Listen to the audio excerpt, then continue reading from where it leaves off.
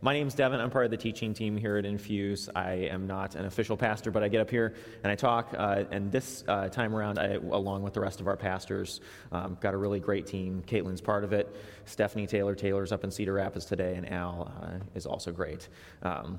But I get to be up here and talk about Be Rich this month, which is where we raise a bunch of money and we give it all away to causes both locally and internationally. I'm going to do a little preamble, just a little talk, ground us in what we talked about last week, and then I'm going to invite some guests up here on stage and hear their interesting, really impactful stories about what their organization is doing and how that's changing lives and how we're going to be able to be involved as a church.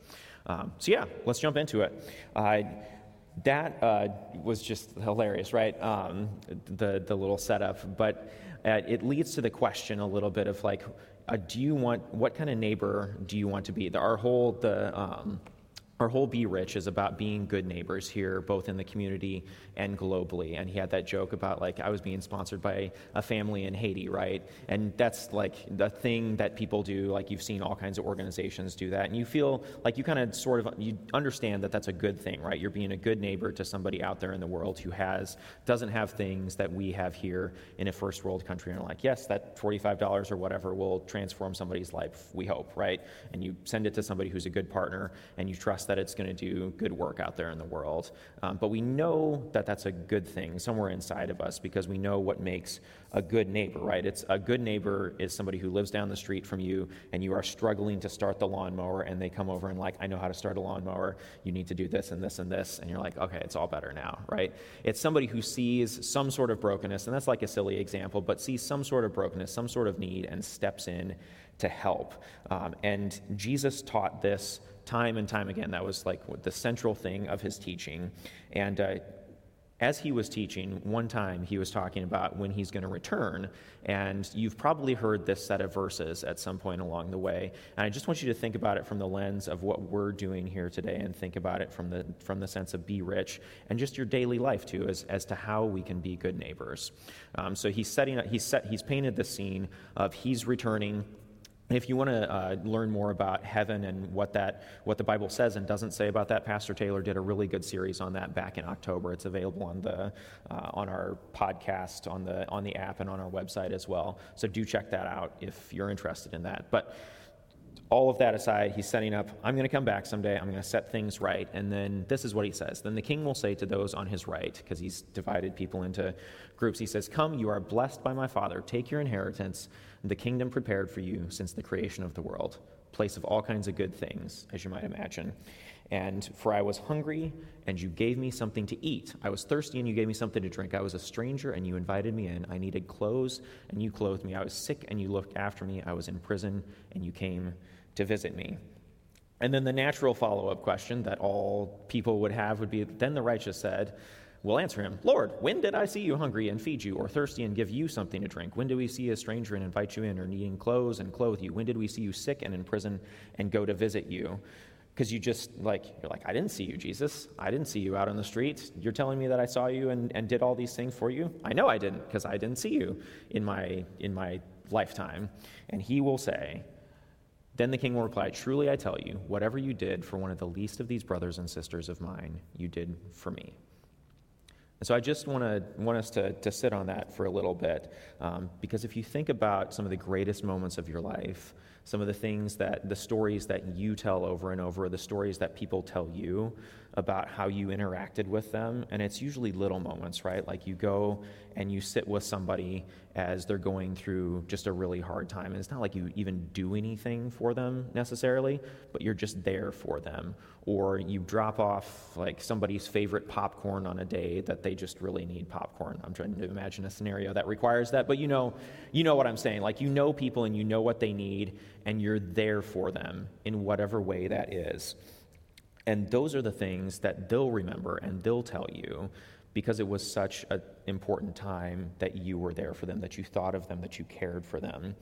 And so we're going to hear about situations where we can step into that as a church, as a community of believers, both through Be Rich and then even going beyond that, because what we want to do with Be Rich is build relationships that last over time, to connect with organizations and folks, and just get us all connected. We all have limited resources and time, but we just want you to be inspired to get involved where you can, where it makes sense for your heart, in the same way that we have the invitation to serve that Caitlin and James extended. These are opportunities, and we know that life is better when we step up to these things. Because Jesus said so, but there's a whole list of reasons to do that, because it changes our lives and it changes other people's lives. So I'm going to wrap up with just a reminder of last week. We talked through Paul's message. Paul was one of Jesus' followers, and he had this to say, which was essentially a remix of this teaching of Jesus. And he said, "Command them to do good." He's speaking to a community of believers. And this was like a chain letter that ran around to a whole bunch of churches. And this was like, how do you execute on Jesus' commands? How do you actually do this out in the real world? And he says this: command them to do good, to be rich in good deeds, and to be generous and willing to share. And that is how you take hold of the life that is truly life. The technicolor version of living, or the kind of life where like, I'm not actually doing the things that will change me and change other people. This is the version of life that actually brings you life. So last week, if you weren't here last week, we're going to do a quick rundown of what we're looking to raise money for, that we're going to give it all away. And how we have that broken down is $40,000 between this church location, all you folks online who are here with us this week and in the next couple of weeks, and then also our congregation up in Cedar Rapids, which is where we're going to go if you want to join us on Thanksgiving weekend for a potluck. But what we're looking to do with this $40,000 is international missions.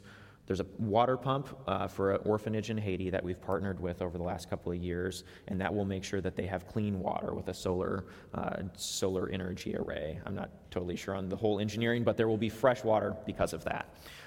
Education for 2 kids for a year, and this is Christian education, support, love, and a place out in the world through our denominational mission called the Church of the Nazarene, as well as missionary support and creating new churches.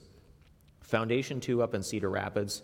If you don't know that one, it is youth. It's got a whole bunch of different social services. They run the crisis center up there, the phone bank up there for crisis, but they also have a youth shelter, which is literally 2 blocks away from the church location up in Cedar Rapids. So if you're up there for Thanksgiving, or if you're driving by, you can look out and see it. And that's a place for youth from like 12 to 17 who don't have a place to go, who are getting out of unsafe situations and need a place to be for, I think it's up to 12 months is what they do. But they have just like this whole population of teenagers coming through day in, day out, sometimes for a day, sometimes for multiple months, and they want to make that as welcoming and as caring and as safe a space as possible for them. And we asked them, so what do you need in this moment? Because that's what we've done with all of our partners. What do you need to transform the lives of these kids? And they said, you know what? We've had this furniture that is rated for like high wear, comfort, but also high wear for the last 5 years. And they showed it to us, and it was like there's springs sticking out of this thing, and they're like, the kids have to bring blankets over to make sure it's good. So we're going to step into that and give them support to be able to buy new furniture for the youth shelter.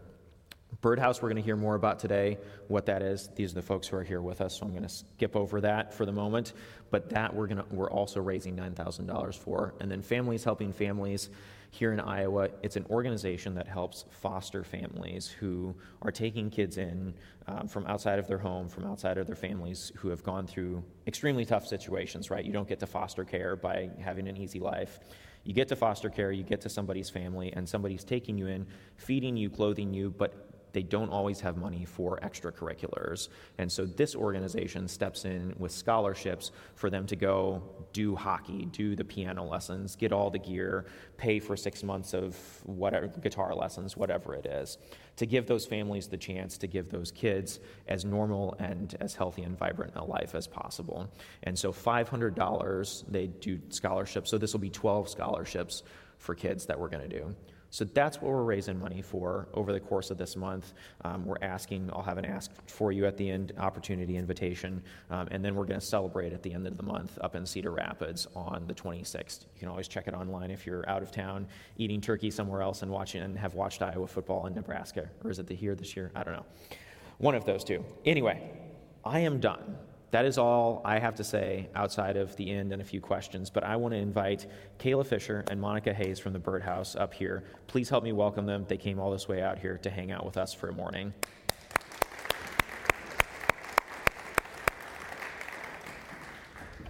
Thank you. Thanks for coming.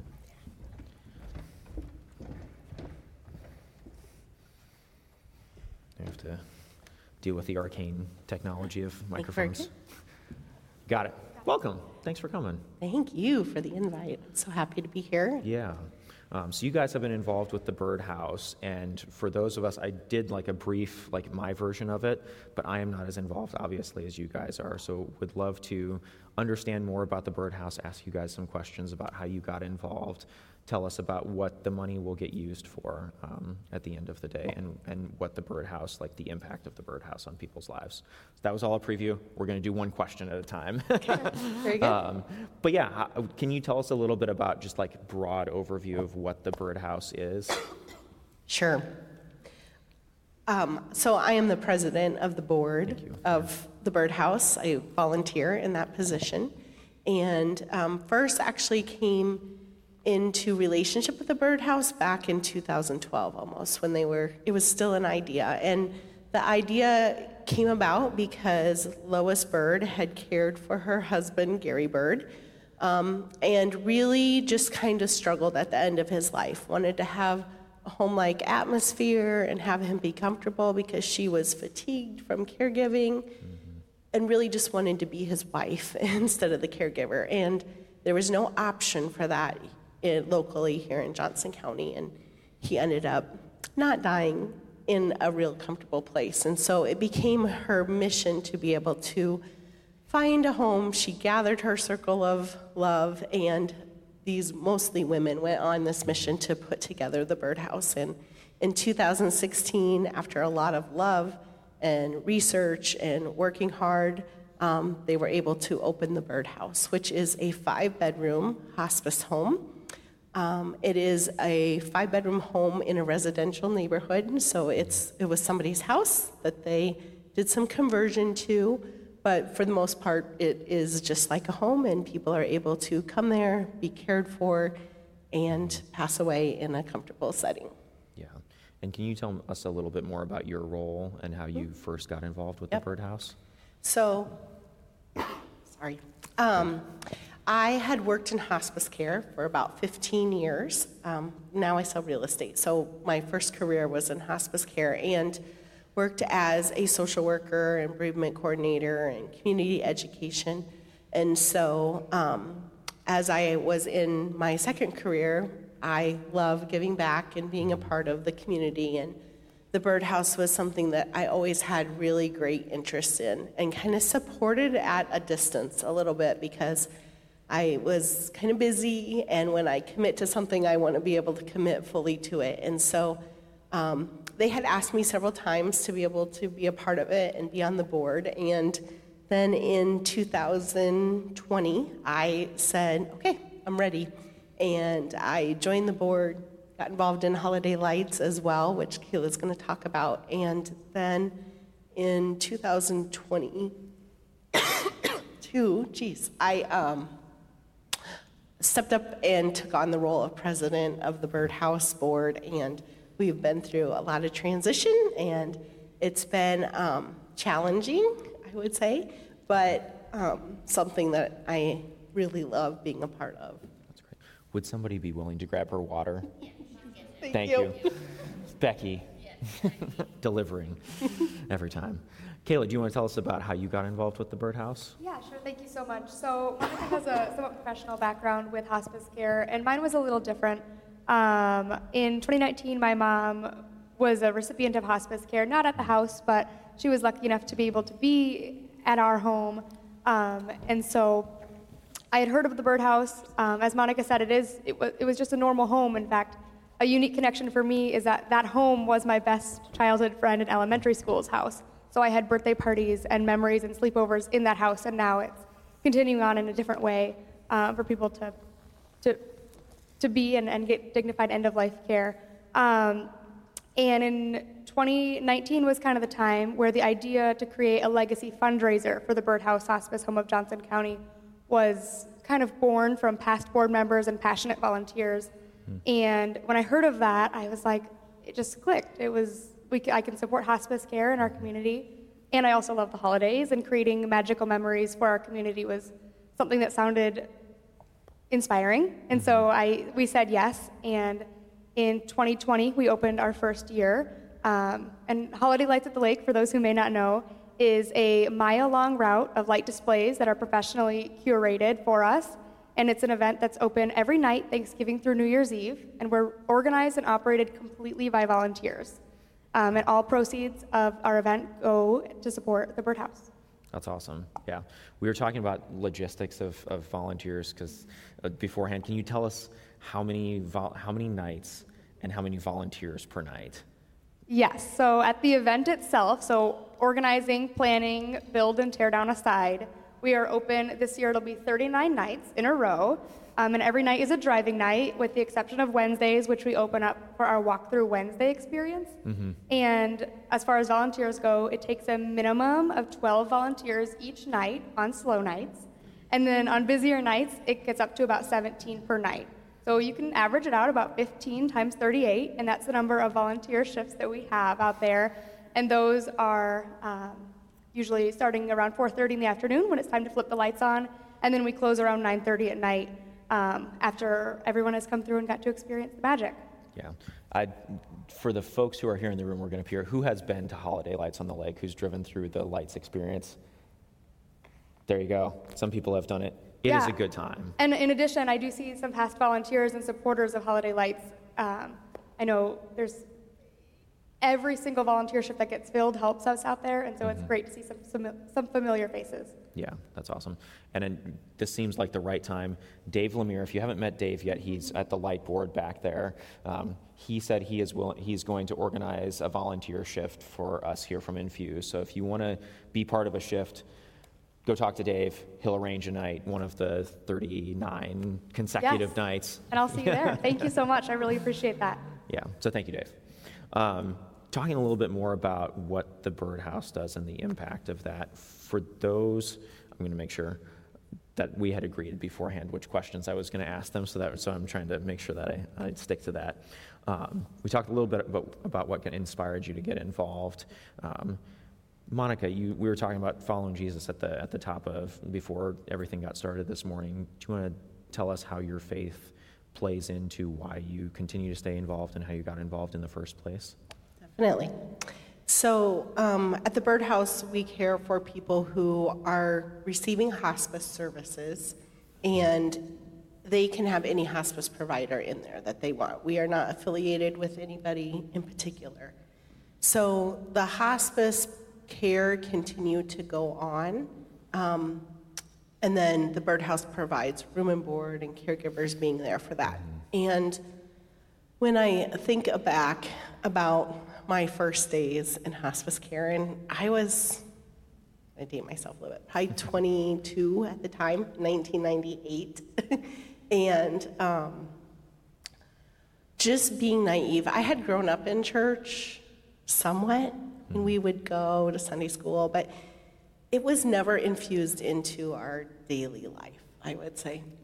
And so going in to this situation, I hadn't been around death hardly at all, kind of wide-eyed and just not knowing what to expect. And in hospice care, we provide a holistic approach. So you've got the nurse there doing the pain management, and I'm the 21-year-old social worker that's supposed to be helping these families through the situation and the grief, but then we had chaplains, and the chaplains really were able to bring so much peace and comfort to people who had struggled through, things that maybe they hadn't given forgiveness for, or just anxiety, or relationships that you have with families that people really want to resolve before end of life. And just to see the way the chaplains help those families bring peace, and then that kind of extended to the staff as well too, because each time it was a little bit of loss for us, and eventually you just sort of learn how to help each other in different ways, because there were times when the chaplain was always available.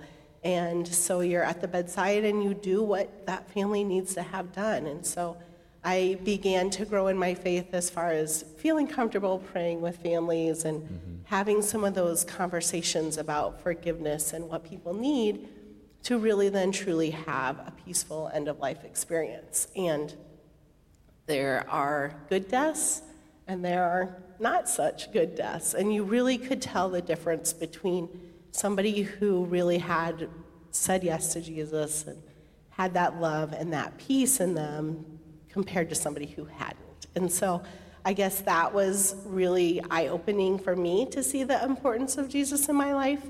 And then just as life had moved on, it was like every time I've had a hard situation, kind of go back to that foundation and know that Jesus was there for me, and to have that faith and hope.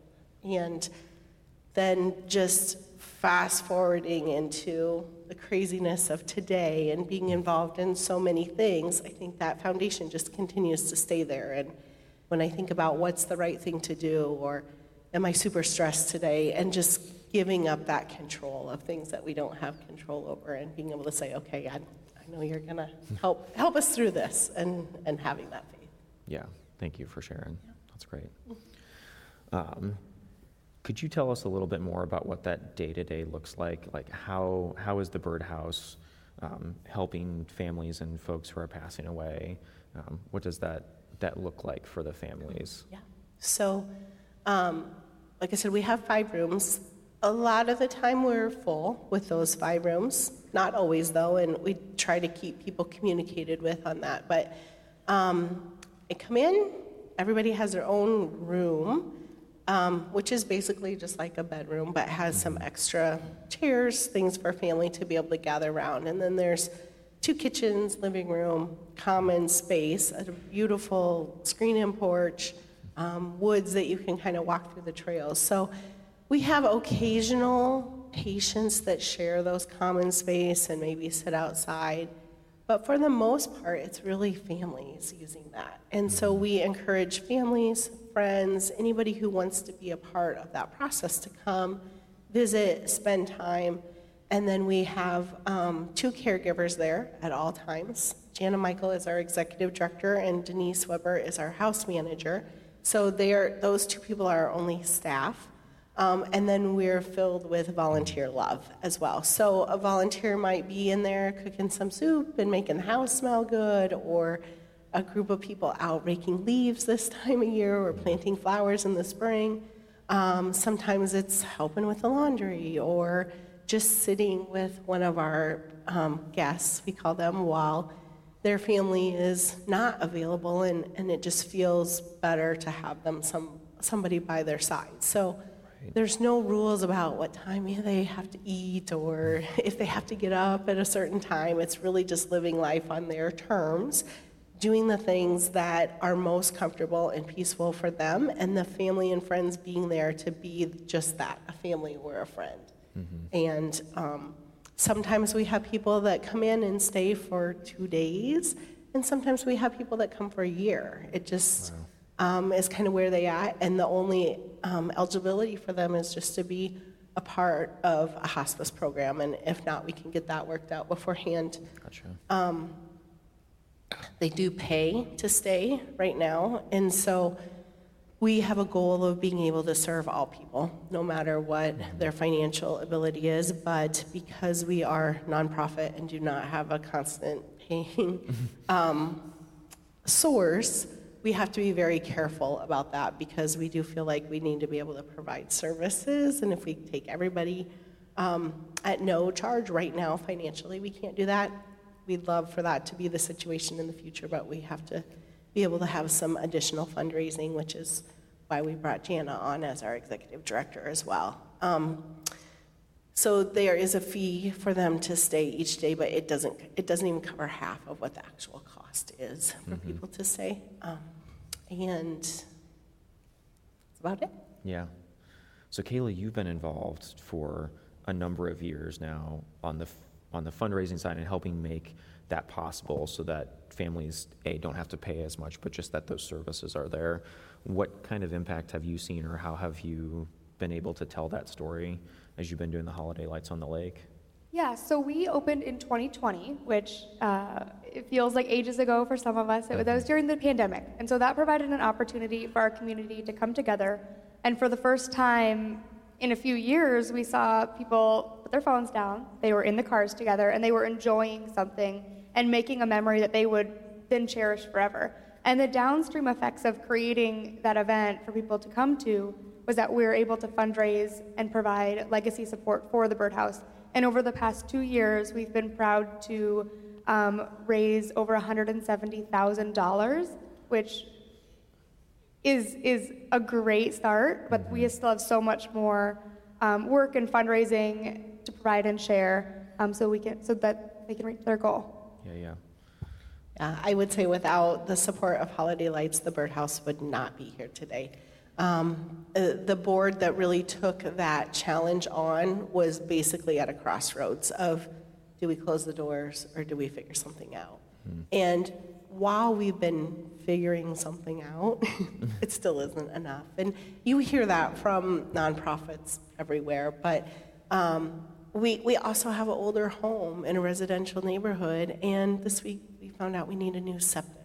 That's $32,000 that isn't in the budget. So it's just stuff like that continues to come up that we all have in our daily lives too, right? It's like if we don't have that huge nest egg kind of saved aside, when those big bumps in the road come up, we come together and figure out how we're gonna handle it. And we are just so blessed to have so many people who do really step up in those times and be able to help out too.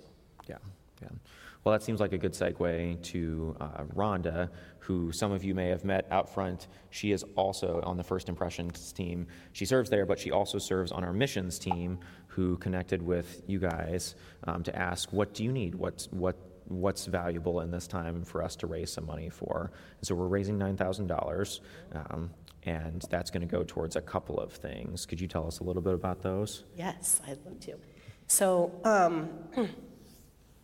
The history of the Bird House, we talked a little bit about that, and it being based on love, and still is, but as times have changed, and especially since COVID, things have continued to become a little bit more technological through everybody's world. And the Bird House has had some struggles with the care and having it documented correctly.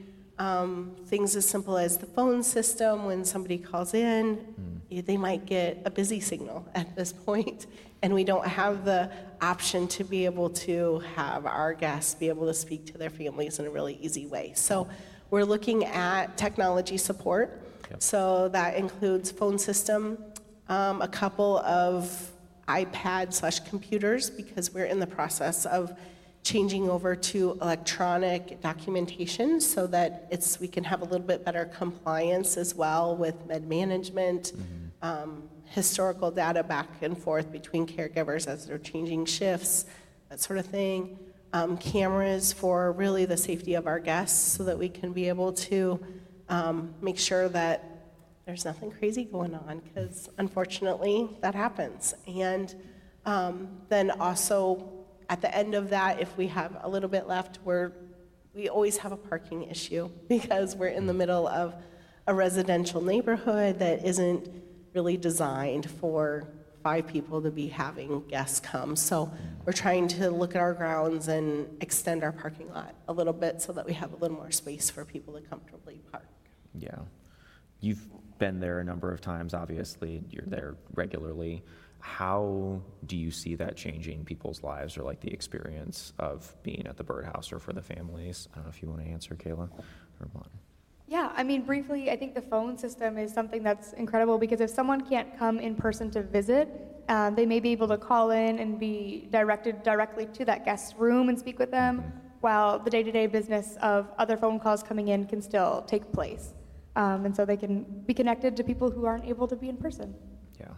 Yeah, I think about in families' lives. You know, they're trying to go on with their day-to-day situation, and maybe it's just 5 minutes on the lunch hour that they have to call and check in and talk to mom, and that 5 minutes the phone is tied up with something else. Like, that doesn't work well. And to have that reassurance that you get to hear mom's voice, and or just a report on that she's resting peacefully, helps with that guilt of not being able to be there too, and just know that everything is okay. On the tech side of it, with computer note-taking and the data, really is just a part of the care that is going to bring more comfort and peace to those family members. And from being able to report back to families on when meds were given, and just having that compliance there to make sure that things truly are going okay and we have good systems in place. Because while it is a comfortable place, we do need to make sure we're still taking care of those health needs too at the end of life. Yeah. One thing that we had talked about beforehand that I hadn't really thought about because I haven't had to go through it is like that dichotomy between being a caregiver versus being just like yourself, right? Can you guys talk about that a little bit for folks who haven't had to go through that and deal with it? So I always have related this whole end-of-life process in such similarity to being pregnant and having a new baby, and that new baby doesn't have a schedule, doesn't care if you're exhausted, still needs care. And at end of life, it's much the same. We go through a lot of the same processes. So day and night doesn't mean anything. People just have higher needs. And so as people have kind of migrated across the country and family members are not as close, or you have all members of the household working instead of just one, like that availability to actually be there and provide the care, especially when you have not had training in those services to be able to do that. We have people who are incontinent at end of life, and being able to help in that situation is very different than having a baby, and it takes skill and need, and it can get very tiresome. And in addition to just having the care, you're going through all of this emotional grief and loss as well, and it can just really wear somebody down. So if we can take away that extra stress of the care and just allow them to be there to go through the grief and memories and really valuing that time with their loved one, it's truly a special gift we can give them. Yeah. Is there anything you want to add, Kayla? I mean, I think Monica does a great job of explaining it, better so than I do, because in my role, I'm just in a different part of this. I'm not involved in the day-to-day of the house, but I do very much believe in its mission, and I can say that being a caregiver is a huge task, and so the Bird House allows someone to be a daughter, to be a friend, to be a mom, or a husband or a spouse, or whoever you are, instead of having to do those extra tasks of caregiving. Yeah. And I think too, when you think about the option of doing that at the hospital, where they're poking on you, or have you on an IV, or just the beeping and the sterileness, which is all very important in parts of healthcare, right, but not at end of life. And so that comfort feeling of being by their side and feeling in that home-like situation compared to the hospital situation also just helps with the whole process. Yeah, thank you. Is there anything else you guys want to add as we've talked about, or anything else that people should know that you wouldn't know? I mean, obviously there's so much to know if you haven't been through it, but is there anything that surprised you as you've been part of the Bird House? I think just the feeling of the house. Like, there's days in my crazy life where I just want to go there and be, because of the peace and it's just slowing down of life and just caring about those little things. And so I would say, if you guys haven't been there to visit, don't wait for somebody in your life to be there before you come. Stop out. if you're interested in volunteer, we can find you something you're good at. But just feel free to stop in and check it out. If you need a little break, come and sit on the porch. It's okay. And I think it also just in your day-to-day life will help you relieve some of that fear of death too. I think a lot of people who aren't there think, oh my gosh, I could never just go and be there. But once you're there and you feel the peacefulness of it, and it's just that energy, right? And it's just, so I just would encourage you to stop out. We're just off Linder Lane in Iowa City, and always welcome for people. Come sit, take a little walk through the woods, whatever you need. Thank you. Anything you want to add? Well, and as Monica mentioned, I mean, it's kind of a topic that we don't typically gravitate towards, and so Holiday Lights at the Lake has become an awareness campaign for end of life and the options and what we have available in our community. So it's okay to talk about it. It's okay to come out and visit, and also take time to make memories and know that life is short, and do things that provide joy, because life is too short. Yeah, for sure. For sure. Well, thank you both so much for coming out to us. I have something for you. So in past years, we've done similar things to this where we're going to keep raising money, and thanks to all of you who have pledged or given.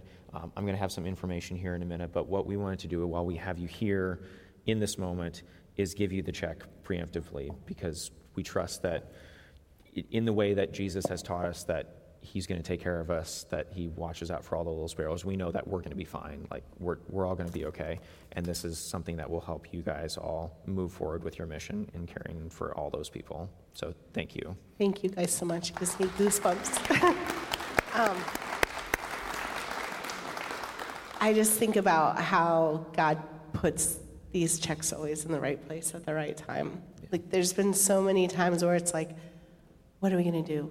This is what we need. The computers, we had to buy them already. It's like... You're in that situation. So, yeah.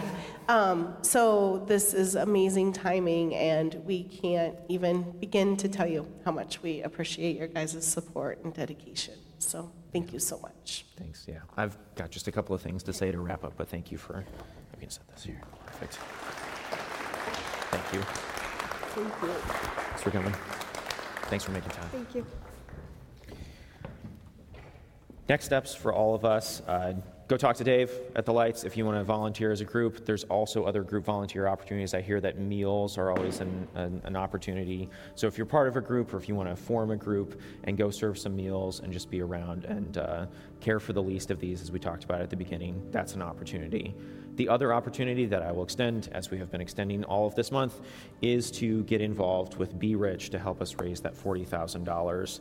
And we've got till the 25th to give or to pledge if it's right for you. And this year we've got in previous years we've done like give right away, make a donation before the end of the campaign, and then we'll give away all that money. And many of the last years we've gone over that, which has been a blessing to be able to go even further on some of these priorities. But this year we've got the pledge, and you can go up to 6 months. And personally for us, we looked at that and we're like, we can do a little bit more if we pledge it out over the 6 months. So if that's right for you, if that fits with your financial situation, that's also an option. So you can scan that QR code or go to our website.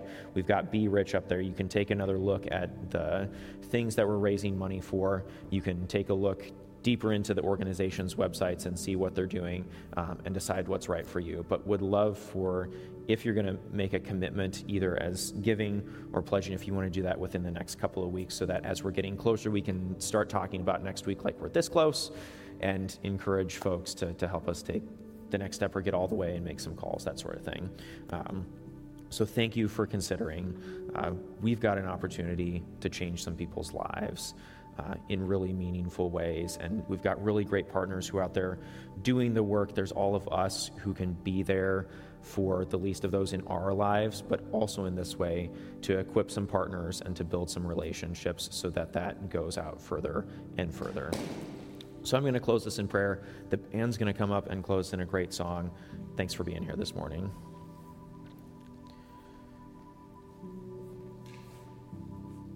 Jesus, you know what makes the good life, because you lived it. You lived the hard parts of life, the hardest parts of life, along with us. You've been through the ups and the downs, the hard relationships, the broken relationships, the tough times, being hungry, being sick, being in prison, and you know what it means for people to be there. You knew what it meant for people to be there for you in like a really human, tangible sense. So Lord, help us remember that this morning. Help us to remember that you've been here where we are, and we all know that we need help and support, and we want our neighbors to be there for us.